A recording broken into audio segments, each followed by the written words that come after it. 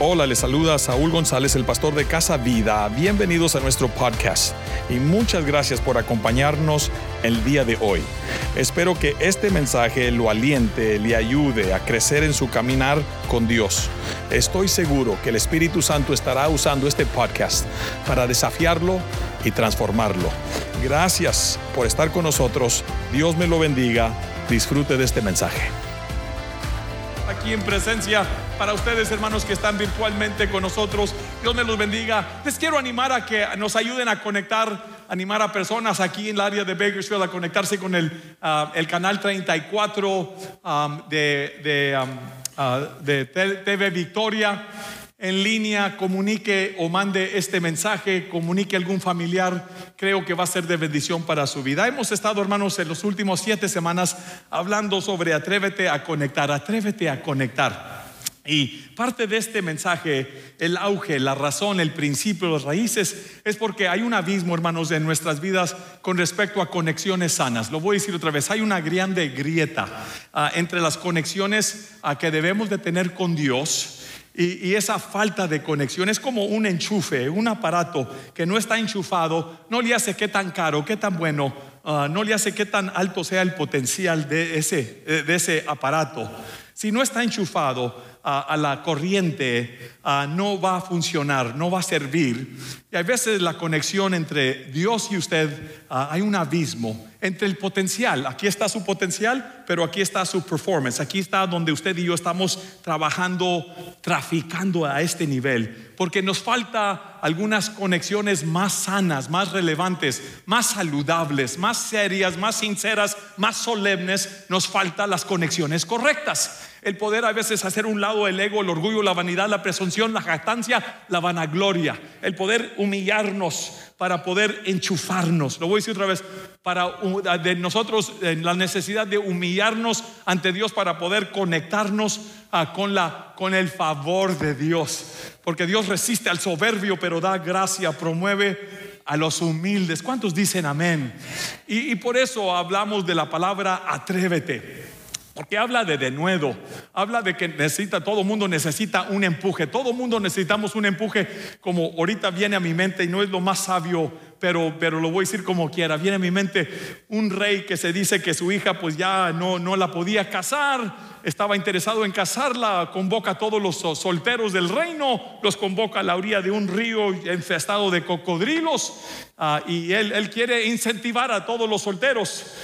El que se aviente y cruce este río de cocodrilos y la haga al otro lado, quiere decir que es sabio, que tiene mucho denuedo, valor, diestro. Y entonces comienza a leer un edicto. El que cruce este río ileso y salga sano al otro lado, le voy a dar a mi hija en matrimonio y la mitad de mi reino. Todavía estaba leyendo el edicto y ¡pum! Se oyó un zarpazo en el agua. Ya estaba un pelao, ¿verdad?, nadando, maniobrando, y la hizo por un milagro al otro lado. Él agarra la hija, va corriendo, le dice felicidades, le dice te doy a mi hija en matrimonio y mitad de mi reino. Y él se está mirando qué tan rasguñados y todavía tiene los pies y las manos, y le dice gracias rey, gracias, pero todo lo que yo quiero saber es quién me empujó, dijo. ¿Quién me empujó? Yo quiero el pelao, dijo. Yo quiero el que me empujó. Gracias, hermana, para usted que tiene el don de risa allá atrás. Gracias. Lo que quiero hacer con la ayuda del Espíritu Santo esta mañana es empujarlo. Porque usted nunca sabe lo que puede lograr hasta que no se encuentre en la necesidad más grande de su vida. Las destrezas, lo que quiero decirles es que la conexión, el abismo entre la conexión que nos falta. ¿Qué relación te falta? El pastor Adrián, esas últimas 3 semanas hablando de matrimonios, esposo, esposa, hijos, la necesidad del perdón para hacer esas conexiones, y le agradezco, aquí está en presencia. ¿Cuántos hermanos se gozaron con el pastor Adrián las últimas 3 semanas? ¿Por qué no le damos gloria a Dios y un aprecio a él y a su esposa, la hermana Maggie? Gracias. Para 2 o 3 personas que se quejaron y quedaron muy profundamente heridos por el pastor Adrián, yo vengo a curarlos esta mañana, hermanos. Yo vengo a sanarles. Conexiones, atrévete a conectar. Quiero hablar, hermanos, sobre la desconexión entre las generaciones. Esto no es intencional. Nadie, hermanos, quiere intencionalmente desconectarnos de la generación de nuestros padres, pero todos quizás podemos. Si usted es honesto, la generación de nuestros abuelos o nuestros padres, nosotros miramos algunas áreas buenas, eran trabajadores, eran la mayoría de ellos sinceros, pero también esa generación tenía sus debilidades. Y nosotros somos la generación. Me gustaría que mirara conmigo, hermanos, el tema es cómo conectarnos con la generación de hoy, la generación now, de ahora, o la siguiente generación. Y dice, hermanos, en Jueces 2, capítulo 2, hay un versículo que quiero que nosotros abracemos. Dice que también murió toda aquella generación. ¿Cuáles son las generaciones previas que ya quedaron en la historia? Quedaron en la historia, pero dejaron mella. Fueron los precedentes, fueron los ancestros, fueron los peldaños que Dios usó. Algunos de nosotros hoy estamos parados sobre los hombros de mis abuelos. Por ejemplo, mi abuela era una mujer de Dios, una predicadora. Mis padres que ya están con el Señor, héroes en la fe para mi vida. Y hoy somos los que somos y estamos parados sobre los hombros de esos grandes hombres o mujeres. Pero esas generaciones han pasado, y dice en este texto que murió esa generación, la generación de Josué y de Caleb. Ellos miraron los milagros en el desierto, el mar que se abrió en par y todos los milagros. Y también miraron las proezas, las maravillas, las hazañas, los prodigios que Dios hizo al conquistar la tierra. Como nuestros ancestros que vinieron a estos países, mis abuelos vinieron, mis papás ya aquí heredaron también. Y nosotros nacimos aquí como los que nacieron en la cautiverio de Babilonia. Por eso Jeremías les dice: plantad aquí, haced sus casas, hagan matrimonio, no estén esperanzados en una desrealidad, en una realidad desconectada con la realidad. Hay que chambear, hay que trabajar, aquí donde Dios te ha puesto, hay que sacudirse el polvo, hay que conectarnos con Dios, hay que hacer los pasos correctos para hacer las conexiones saludables que nos van a llevar al otro nivel. Una relación, un nuevo patrón, un nuevo sistema. Y quiero hacer hincapié de que se levantó otra generación. Esta es mi preocupación y quizás la inquietud y la carga de la mayoría de nosotros. Es que se está levantando, puede levantarse otra generación que no conoce, que no está relacionado, que no adora, no sirve, no tiene experiencias, no ha visto los milagros, y hay una desconexión, no solamente entre la relación y la generación nuestra con la generación Y, X, ahorita los milenios, la generación X y la generación alfa que voy a hacer. Pero dice, nació, surgió, se levantó otra generación que no conocía al Señor, ni sabía lo que Dios había hecho en y por Israel. Quiero que mire aquí las generaciones previas para que usted y yo nos conectemos con algunas de ellas. La generación silenciosa fue nuestros abuelos, mis abuelos, y mi papá alcanzó a nacer en 1936. Esa generación que dio quieta, no hizo mucho movimiento, así se llama The Silent Generation. Luego la generación de los baby boomers. Después de las guerras mundiales hubo un resurgimiento y hubo muchos bebés aquí en este país, se multiplicó. Y esa generación se llama la generación de baby boomers. Se reconoce por una generación muy trabajadora, muy industriosa. Y luego la generación X, nacidos entre 1965, del 65 al 80. Lo estamos poniendo aquí porque I want everybody to find your generation. Encuentre dónde se ubica, dónde está usted y qué es el rol, qué es más o menos vamos a decir el estereotipo, la generalización que se nos da, por lo menos por las personas eruditas estudiadas, las personas que estudian el fenómeno generacional. Y luego hay la generación X, la Y, que se llaman los millennials, los mileniales. La Z, the Generation Z, que es 97 to 2012.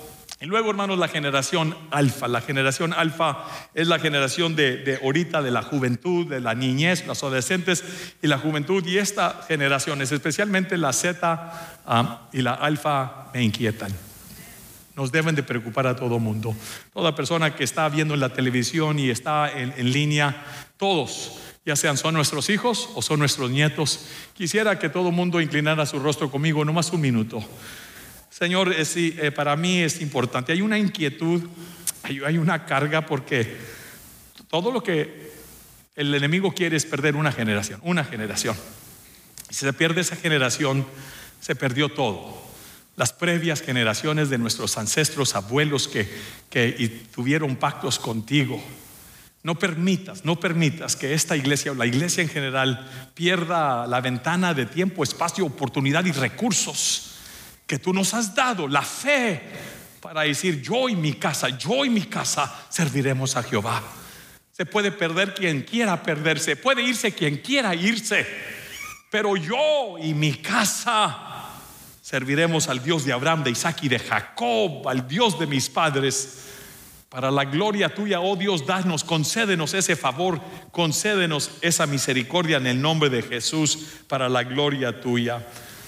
Quiero que mire conmigo, hermanos, un par de estadísticas que la generación, vamos a llamarla Z, y la generación alfa, tienen algunas características que las encuestas nos deben de preocupar. 2 de cada 3 de ellos van o tienen, hermanos, están propensos a dejar la iglesia. 2 de cada 3 personas que crecieron en la iglesia, esas generaciones o ya la dejaron, o ya dejaron la iglesia, ya la han dejado por completa. 2 out of 3, piense. Quiere decir que casi el 70% de todos los de esta generación que están naciendo o nacieron en los previos 15, 20 años, ya han dejado la iglesia o están por dejarla.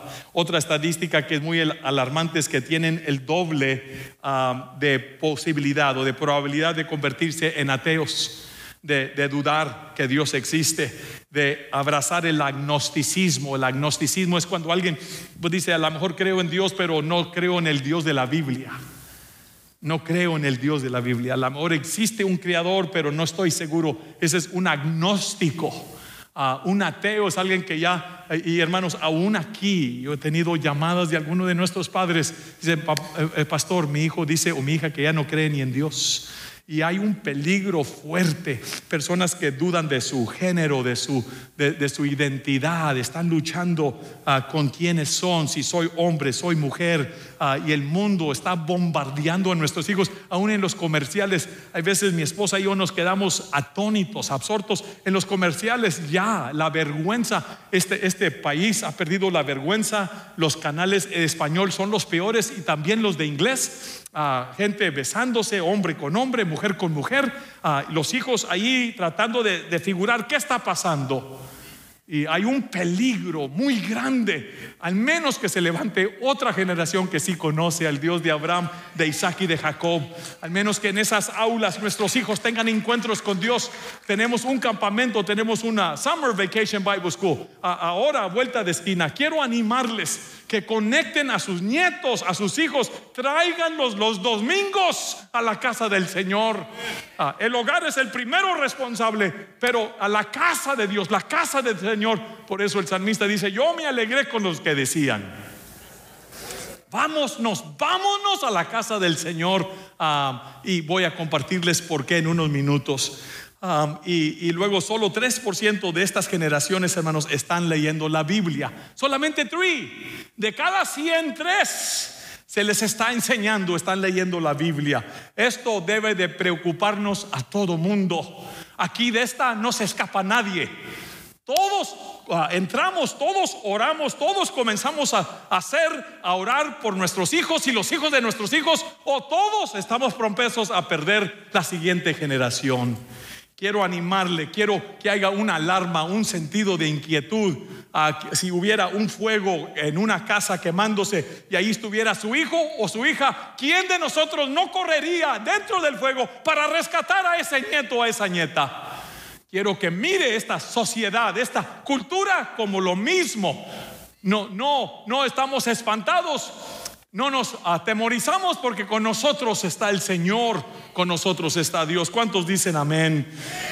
Quiero usar a Nehemías como un trasfondo a este mensaje para ustedes que conocen la Biblia. Quisiera que esta tarde leyeran Nehemías 1 hasta el 4. Es una lectura muy muy bonita. A mis hijos los hice que la leyeran esta semana. El libro de Nehemías tiene 12 capítulos, pero es una historia, hermanos, de la revancha, of a comeback.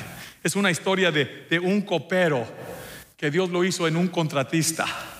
Ok, no están conmigo. De un copero que Dios lo hizo en un capitán militar. De un copero que llegó a ser gobernador de Jerusalén. Okay, un copero del rey que demostró su fidelidad en las áreas pequeñas, que ya está pos el regreso, pos el exilio. Estaban algunas familias trickling in, regresando a Jerusalén, pero al mirar la condición de la ciudad, primero no tenía paredes, los muros estaban destruidos. Y hermanos, la seguridad de una casa es los muros. ¿Quién va a vivir en una casa sin paredes? ¿Quién va a sentirse protegido en una casa o en una ciudad sin muros? Por eso la iglesia son los muros, es el baluarte. Dios es nuestro escudo. Por eso nosotros tenemos que reconstruir toda familia. ¿Dónde están esos muros que están derrumbados? Las ruinas de las grandes ostentosas ciudades. La fe, las iglesias grandes donde algunos de nosotros crecimos, ahora no existen o son ruinas del pasado. Y dice, un anuncio viene a Ananí y le dice que es el hermano de Nehemías, el copero del rey, le pregunta, oye, ¿cómo están los de Judá? ¿Cómo está Jerusalén? Dice, en ruinas. Los muros están derrumbados, las puertas están quemadas. Dice, estamos en desgracia, así se dice, estamos en desgracia. Y luego dice en el capítulo 1, dice, yo me entristecí y lloré mucho. Yo quisiera que todo el mundo sintiera carga, que todo el mundo pueda ver la desgracia que nos espera con los hijos o los nietos si nosotros no hacemos la tarea que nos corresponde. Si usted no nos levantamos si usted y yo no nos levantamos con un espíritu de que aquí no podrá estar sucediendo allá, pero yo y mi casa serviremos al Señor. Voy a hacer todo lo que tenga que hacer para reparar los muros, para hacer esas conexiones intergeneracionales y intrageneracional para algunos de nosotros que estamos luchando con nosotros mismos. Y permítame, y él dice, lloré, dice, me entristecé y lloré, dice, hice ayuno y oré por muchos días. Luego sintió una unción, sintió inspiración, hizo una oración muy poderosa. Dice, Dios, acuérdate, está atento a las palabras, tu oído que esté atento y tus ojos. Quiero que tus ojos miren esta oración que voy a hacer. Perdónanos, así, perdona a Israel, perdona la casa de mi padre y perdóname a mí. ¿Cómo comienza la restauración? Con pedirle, con hacer confesión, con reconocer nuestros errores, nuestra distancia, el abismo, la desconexión entre Dios y tú.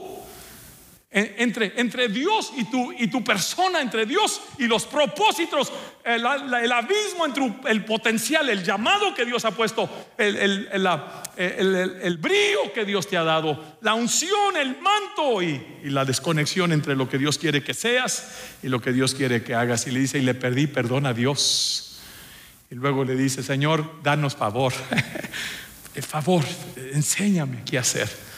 En el capítulo número 2, él viene a servirle al rey, y el rey lo mira triste y dice, yo nunca antes había estado triste en la presencia del rey.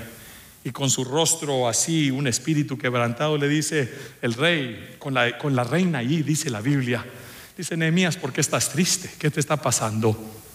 Y luego dice, ¿cómo no he de estar triste si mi casa, si mis relaciones, si mi matrimonio, si mis hijos, si estoy luchando, ¿cómo no he de estar triste? Dice, si la ciudad, dice, de mis padres, de mis ancestros está en ruina.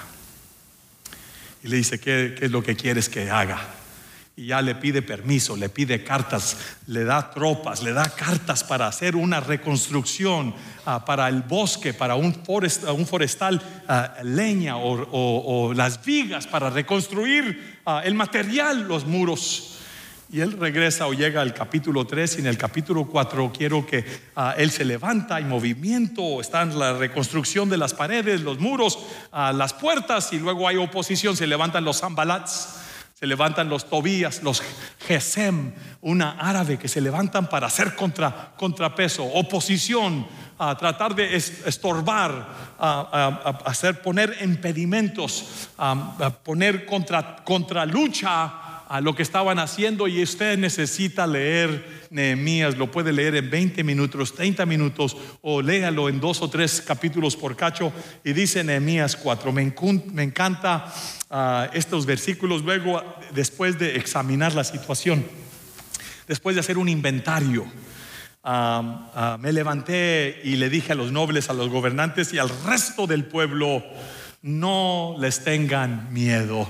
No vamos a temerle a los opositores, al diablo, al chamuco, porque Jehová está con nosotros. Y si Dios por nosotros, ¿quién contra Jehová? ¿Quién contra el pueblo de Dios? Si Dios está por nosotros, ¿quién contra nosotros? Mayor es aquel que está en nosotros que la oposición, que aquel que nos opone en este mundo.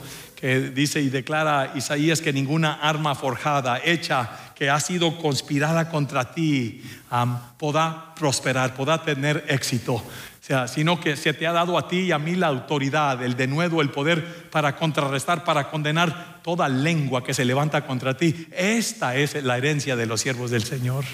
Esta es la herencia, ese es tu derecho de contrarrestar, de condenar toda maldición que se levanta contra ti. Alguien que dice: no, que tú estás maldito, chale con ese jale. Ningún creyente en Cristo está maldito. Usted no tiene mala suerte, usted no tiene sal. A lo mejor está medio amargo, pero no está salado, ¿verdad? No confunda la amargura con estar salado, ¿verdad?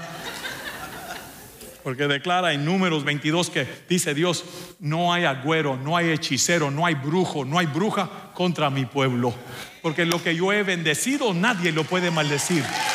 Nadie lo puede maldecir. No les tengas miedo, acuérdate del Señor, acuérdate del Señor. Él es grande y temible, o es grande y poderoso. Y luego dice: peleen. Todo el mundo diga conmigo: peleen. Peleen. Peleen por sus hermanos, o luchen por sus hijos e hijas. Vamos a luchar por nuestras esposas y por nuestros hogares. ¿Cuántos dicen amén? Quiero que corra conmigo. Primero tenemos que pelear por esta generación. Tenemos que todo mundo decir: no los vamos a dejar, no nos vamos a distanciar, no nos vamos a quedar así desconectados. Vamos a luchar por esta generación, por la generación que viene. Dice la palabra de Dios en Efesios 6, 1 al 12: porque no tenemos lucha contra sangre ni carne, sino contra principados. En otras palabras, hermanos, no son los hijos o los nietos, no es la generación el problema. El problema es el diablo y los espíritus y los demonios caídos en este mundo. Y nuestra guerra, nuestra lucha, hermanos, no es contra sangre ni carne. Tampoco nuestra guerra de milicia no es carnal, sino es espiritual. No se lucha con la carne, no se lucha con pláticas solamente, con discusiones o argumentos, o decirle al hijo: tú eres un rebelde, eres una desobediente. Eso es parte, pero no es todo. Porque las armas de nuestra milicia no son carnales, dice Pablo en el segundo libro de Corintios, capítulo 10. Las armas nuestras, las herramientas son poderosas en Cristo Jesús. Son herramientas espirituales y no solamente psicológicas o mentales, o que en mi casa tengo reglas o no son reglas. Las reglas son importantes, las limitaciones son importantes, pero lo más importante es la guerra y la fuerza y la herramienta, la munición espiritual. El orar por esos hijos, el declarar esa casa un santuario del Señor, el orar por ese cuarto, el reprender los demonios, los espíritus infernales mentirosos que vienen para producir miseria y caos en el corazón y los corazones de nuestros hijos y nuestras nietas. Es una guerra espiritual, porque nuestra lucha no es contra sangre ni carne, sino contra potestades y principados, potestades, y contra espíritus o gobernadores en las tinieblas de este siglo. Dice también la palabra, o quiero decirles: ¿qué podemos hacer, pastor? Todo mundo tome una foto o escríbalo. Número 1, ore y ayune. Ore y ayuno. Una cosa, hermanos, es orar, y la otra cosa es de verdad enterrarse para ayunar y decirle a Dios: esta es una necesidad grande, severa, para esta generación, para que esta generación tema, sirva y reverencie a Dios. Tenemos que todo mundo, hermanos, todo padre, toda madre, nadie podemos darnos el lujo de que otro ore por lo nuestro. Le voy a decir otra vez: nadie podemos darnos el lujo de pedirle a que otra persona ore por la crisis nuestra. Es importante la oración corporativa, pero nada más que duele, nada más personal que alguien entrar en un ayuno y oración por los hijos o los hijos de los hijos, para que Dios tenga misericordia de ellos. ¿Cuántos dicen amén? Dele al Señor un aplauso.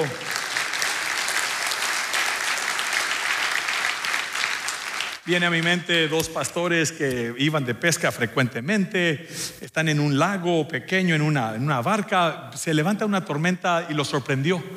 No solamente la velocidad, pero la intensidad de la tormenta. Pero los dos, nadie quería decir nada, porque los dos son pastores, son espirituales, y nadie va a demostrar temor. Es como pero ya cuando hubo un relámpago cerca del bote, uno le grita al otro porque el viento ya estaba muy fuerte. Le dice, oye, ¿oramos o remamos? Y el otro también bien espiritual le dice, hagamos las dos cosas, dice. Vamos a orar y a remar al mismo tiempo, ¿verdad? Para salvar a la familia tenemos que orar y remar al mismo tiempo. No solamente orar, pero hay que hacer cosas, hay que aprender el conocimiento, hacer pasos, creerle a Dios y entrar en ayuno. ¿Cuántos dicen amén? Vamos a orar para que esta generación tema, sirva y reverencie a Dios. Dice el Salmo 34, vengan, hijos míos, y escúchenme. Voy a enseñarles el temor del Señor. Y dice el proverbista en el Proverbios 10, versículo 17, que el temor de Jehová es el principio de la sabiduría. Y el prestar atención o el poder humillarnos es la fuente del conocimiento o del entendimiento, el poder prestarle atención a las palabras del Señor. Segundo, hermanos, vamos a orar y ayunar para que nuestros hijos o esta generación esté rodeada de protección y favor divino, para que les rodee, hermanos, un escudo, un escuadrante, un escudo. Y la protección y el favor divino, hermanos, es el favor divino que hace la diferencia. Es el favor de Dios que abre puertas. Es el favor de Dios que detiene al enemigo y al vengativo. Es el favor de Dios, hermanos, que promueve y hace a alguien resplandecer en medio de una multitud. Es el favor de Dios y la protección de Dios. Dice el salmista a 5:12, porque tú, Señor, bendices a los justos, a cual escudo los rodees. Tú eres un escudo que rodeas a nuestros hijos o al justo, y los bendices con tu buena voluntad o con el favor tuyo, con el favor de Dios. Estaba en el 7º grado. Yo, hermanos, era un joven muy inquieto, un joven, un niño, un adolescente, un joven muy mal comportado. Nunca fumé, no tomé, nunca me fui al mundo, me guardé en el sentido de una vida moral en las áreas de la sexualidad. Yo cuando me casé a los 49 años, 52, todavía era virgen, ¿verdad? ¿Por qué se ríen, hermanos? Bueno, me casé ya de edad todavía yo me guardé, yo tenía ese temor al Señor, pero era bien embustero, bien así, era así, como algunos de ustedes son todavía, ¿verdad? Todavía lo son, no han cambiado, por lo menos Dios tuvo misericordia de mí. Sí, gracias. Y una maestra que llegó como sustituta, Mrs. Anderson, en la escuela de ciencia, era la clase de ciencia. Yo me estaba portando mal y en un momento así de inquietud levantó el teléfono y le llamó a mi mamá que si ella le daba permiso para que yo me dejara o me detuviera después de escuela. Y mi mamá le dice, claro que sí, ¿verdad? Sí. Y entonces pasó una semana, 2 semanas, un mes, 2 meses. Mrs. Anderson lo que hizo al principio como una respuesta, una reflexión, así ya me quedé allí. Yo después de escuela ya sabía que tenía que irme a su salón. Me ponía a hacer las tareas y hacía sus exámenes, y me comenzó a hacer preguntas. Saúl, así tu trasfondo, quién somos, y ya noté que ella era cristiana y ella supo que yo era cristiano. Do you go to church? Sí, I go to church. Y entonces ella estaba pensando, entonces ¿por qué te portas como te portas si vas a la iglesia? Yo estaba pensando, porque usted no, okay, ya no. Estaba pensando en none of your business, ¿verdad? Pero no le dije eso porque yo temía al Señor. Y en una de esas tardes ella me dice a mí: Saul, ven para acá. Me hizo sentarme ahí enfrente. Me dice: quiero decirte algo, yo sé que tú vas a la iglesia y que tú eres cristiano. Y le dije: sí. And you have Jesus in your heart. Le dije: sí. Aunque no se nota, pero yo lo tenía en mi corazón. Y ella me dice lo siguiente: tú vas a ser un hombre muy especial. Cuando tú crezcas, you're going to be a special man. Tú vas a ser pastor de iglesia. Y ella comienza a profetizarme allí en su salón. Y Dios te va a levantar. Yo te miro predicando, enseñando. Hermano, era la primera persona fuera de la iglesia, aún quizás en la iglesia, ni aún en la casa todavía, yo había escuchado lo que esta mujer me estaba diciendo: que el favor,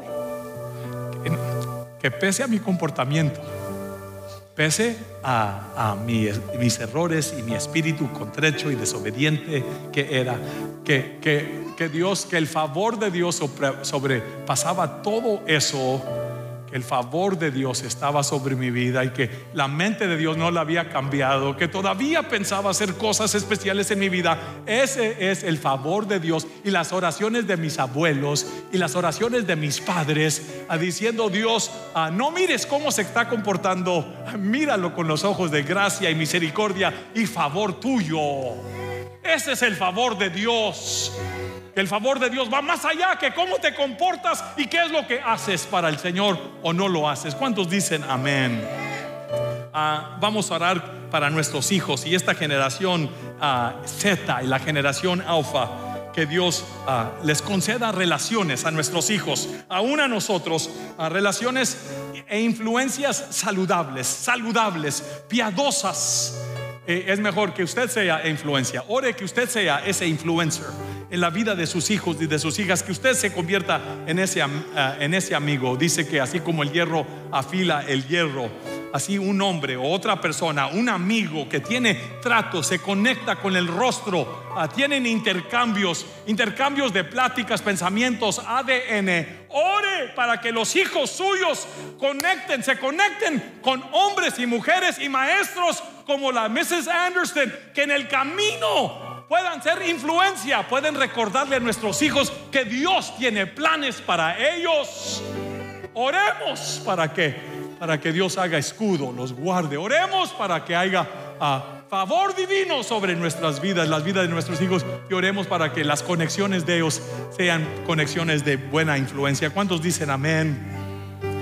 Vamos a hacer el reino de Dios, la participación en el reino de Dios prioridad.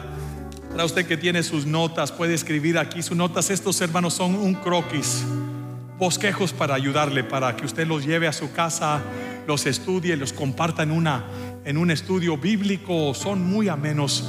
Pero, hermanos, vamos a hacer prioridad la participación del reino. Dice Mateo 6:33 que primero busca y procura el reino de Dios y su justicia, o hacer justicia, o actuar justamente. Todas las otras cosas te van a ser dadas, añadidas, te van a ser agregadas. Y una de las cosas que quiero animarles es hacer la casa de Dios los domingos. Como quisiera, mire, hermanos, si todo mundo dice: pastor, voy a hacer, hay cosas que yo no soy muy bueno, quizás en la casa no oramos mucho, quizás no leemos la palabra de Dios, pero todo mundo, hermanos, puede ser un esfuerzo para llegar a la casa de Dios los domingos. Le digo que Jesús, dice la palabra de Dios, que Jesús fue a Nazaret, donde se había sido criado, y en un sábado llegó a la iglesia, a la sinagoga, como que dice, como era su costumbre. Era el costumbre de Cristo, de Jesús, llegar a la iglesia, llegar a la sinagoga. Y se levantó y comenzó a hacer una lectura, comenzó a leer la palabra de Dios en Isaías, en la sinagoga, porque era el costumbre de Jesús. Y si Jesús acostumbraba, lo hacía rutina, lo hacía un hecho, lo hacía parte de su plan, el ir a la sinagoga, usted y yo también debemos. ¿Cuántos dicen amén? Las 5 disciplinas espirituales de todo creyente debemos de orar juntos, orar en la casa. Todo creyente necesita tener un plan de oración.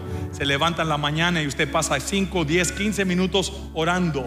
Todo creyente debe de tener un plan de lectura bíblica en la casa, en el hogar, sistemático, paulatino. Y si se pierde una semana o dos, regrese otra vez a leer un capítulo por día, una sección, Mateo, Marcos, Lucas, Juan, el libro de los Hechos, las epístolas de Pablo, las epístolas de Pedro, las de Juan o las de Saúl. No, las de Juan. No, gracias. Todo mundo debe de asistir a la iglesia. Disciplinas, todo mundo, regular y consistentemente. Todo mundo. Si usted no, es la área más, es la disciplina más fácil llegar, porque en esas aulas allá atrás se está enseñando y queremos que nuestros hijos tengan un encuentro con el Dios de Abraham, de Isaac y de Jacob. ¿Cuántos dicen amén? Todo mundo debe de servir, buscar un lugar, cómo entrar, cómo tomar las clases de próximos pasos. Todo mundo, hay un onboarding process, hay una forma cómo abordar, cómo decirle al Señor para qué soy bueno, dónde puedo servir. Y luego todo mundo debe de disponer su corazón para dar generosamente. Todo mundo. Si quiero animarle a que crea por lo menos en el principio del diezmo, de todo lo que Dios le da. Separe el diezmo. Lo hizo Abraham, lo hizo Jacob antes de la ley. Moisés lo instituyó como ley y Jesús dijo, no nomás el diezmo, pero hazlo en un espíritu correcto. No dejes de diezmar, pero no se trata como una regla, se trata como una decisión que tú puedes hacer. ¿Cuántos dicen amén? Y Pablo dice, todo mundo dé como ha propuesto en su corazón. Todo mundo siembre generosamente, porque el que siembra generosamente cosecha generosamente. El que lo hace con así como los, no iba a decir como los de Monterrey, pero no, el que lo hace como tacaño, ¿verdad? Entonces, si la persona que siembra escasamente, eso es lo que puede cosechar. Déjeme terminar ahora sí los 17 puntos para terminar. Thank you. Lo último es que participe en el desarrollo de la generación que viene. Participe en el desarrollo de la generación que viene, pero tú y yo, permanece firme en lo que has aprendido. Le dice Pablo a Timoteo, en lo que has aprendido y de lo que estás convencido, pues sabes de quién lo has aprendido. Y luego, hermanos, todo mundo tenemos la responsabilidad de creerle a Dios por lo imposible. Y dice Pablo a los romanos, hablando de Abraham, que Abraham le creyó a Dios. Le creyó a Dios, y el Dios es el que hace vivir los muertos, el que levanta a los muertos. Dios es el que levanta a los muertos. Y también el que llama las cosas que no son como si fuese. El que llama lo que no es como si fuese. Quisiera hacer una conexión ahorita. Cierre sus ojos conmigo, todo mundo. Y quisiera el preguntarle a usted, o hacer todo mundo conciencia, como lo hizo Nehemías.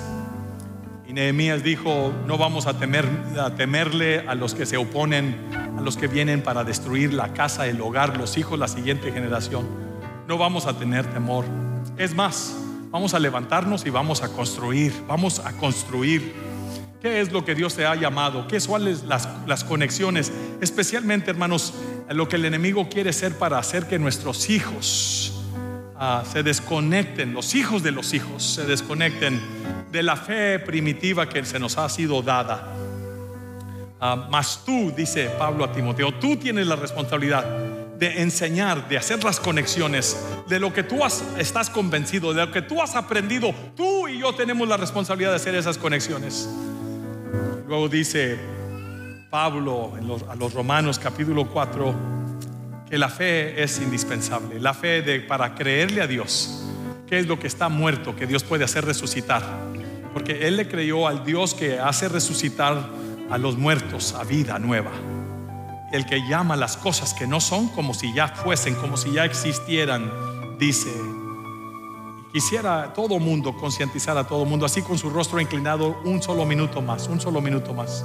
Para usted que dice, pastor, me siento distante, me siento desconectado de Dios, como que no estoy seguro que soy salvo, no tengo la certeza, la seguridad, la confianza de que soy nacido de nuevo, de que le pertenezco a Dios. Si ese es usted, quisiera que usted levantara su mano así en alto para yo hacer una oración con y por usted. ¿Hay alguien? Ahí hay una persona. Habrá otra que levanta su mano y dice, pastor, yo quiero que ore por mí esta mañana, porque yo quiero estar seguro que yo soy salvo. Yo miro, I see your hand, thank you very much. Allá atrás, señorita, gracias. Alguien más que levanta su mano allá arriba en el balcón, alguien más. Para usted que está en casa, gracias por estar con nosotros. Gracias por haber estado con nosotros allí en la televisión, en el canal 34 TV Victoria. Gracias por estar en línea. Que Dios les bendiga, Dios les prospere. Usted ore por nosotros y aporte a como Dios le da. Sea un dador, pero ore por nosotros, ore por este ministerio. Gracias por ustedes que están en línea. Dios me los bendiga. Bendiciones para ustedes, hermanos, que levantaron su mano aquí. Toda esta iglesia. Muchas gracias por acompañarnos en el podcast de Casa Vida. Espero que este mensaje lo haya inspirado, animado, ayudado a crecer más cerca de Dios. Si desea ser parte de lo que estamos haciendo, de lo que Dios está haciendo en Casa Vida, visite nuestra página de internet lifehousechurch.com. lifehousechurch.com para más información, o considere suscribirte, a compartir este mensaje, este podcast con tus amigos y familiares. Gracias por unirte con nosotros en esta jornada de guiar a personas a conocer a Dios, crecer juntos y compartir a todos. Estoy seguro que juntos haremos una diferencia. Dios te bendiga.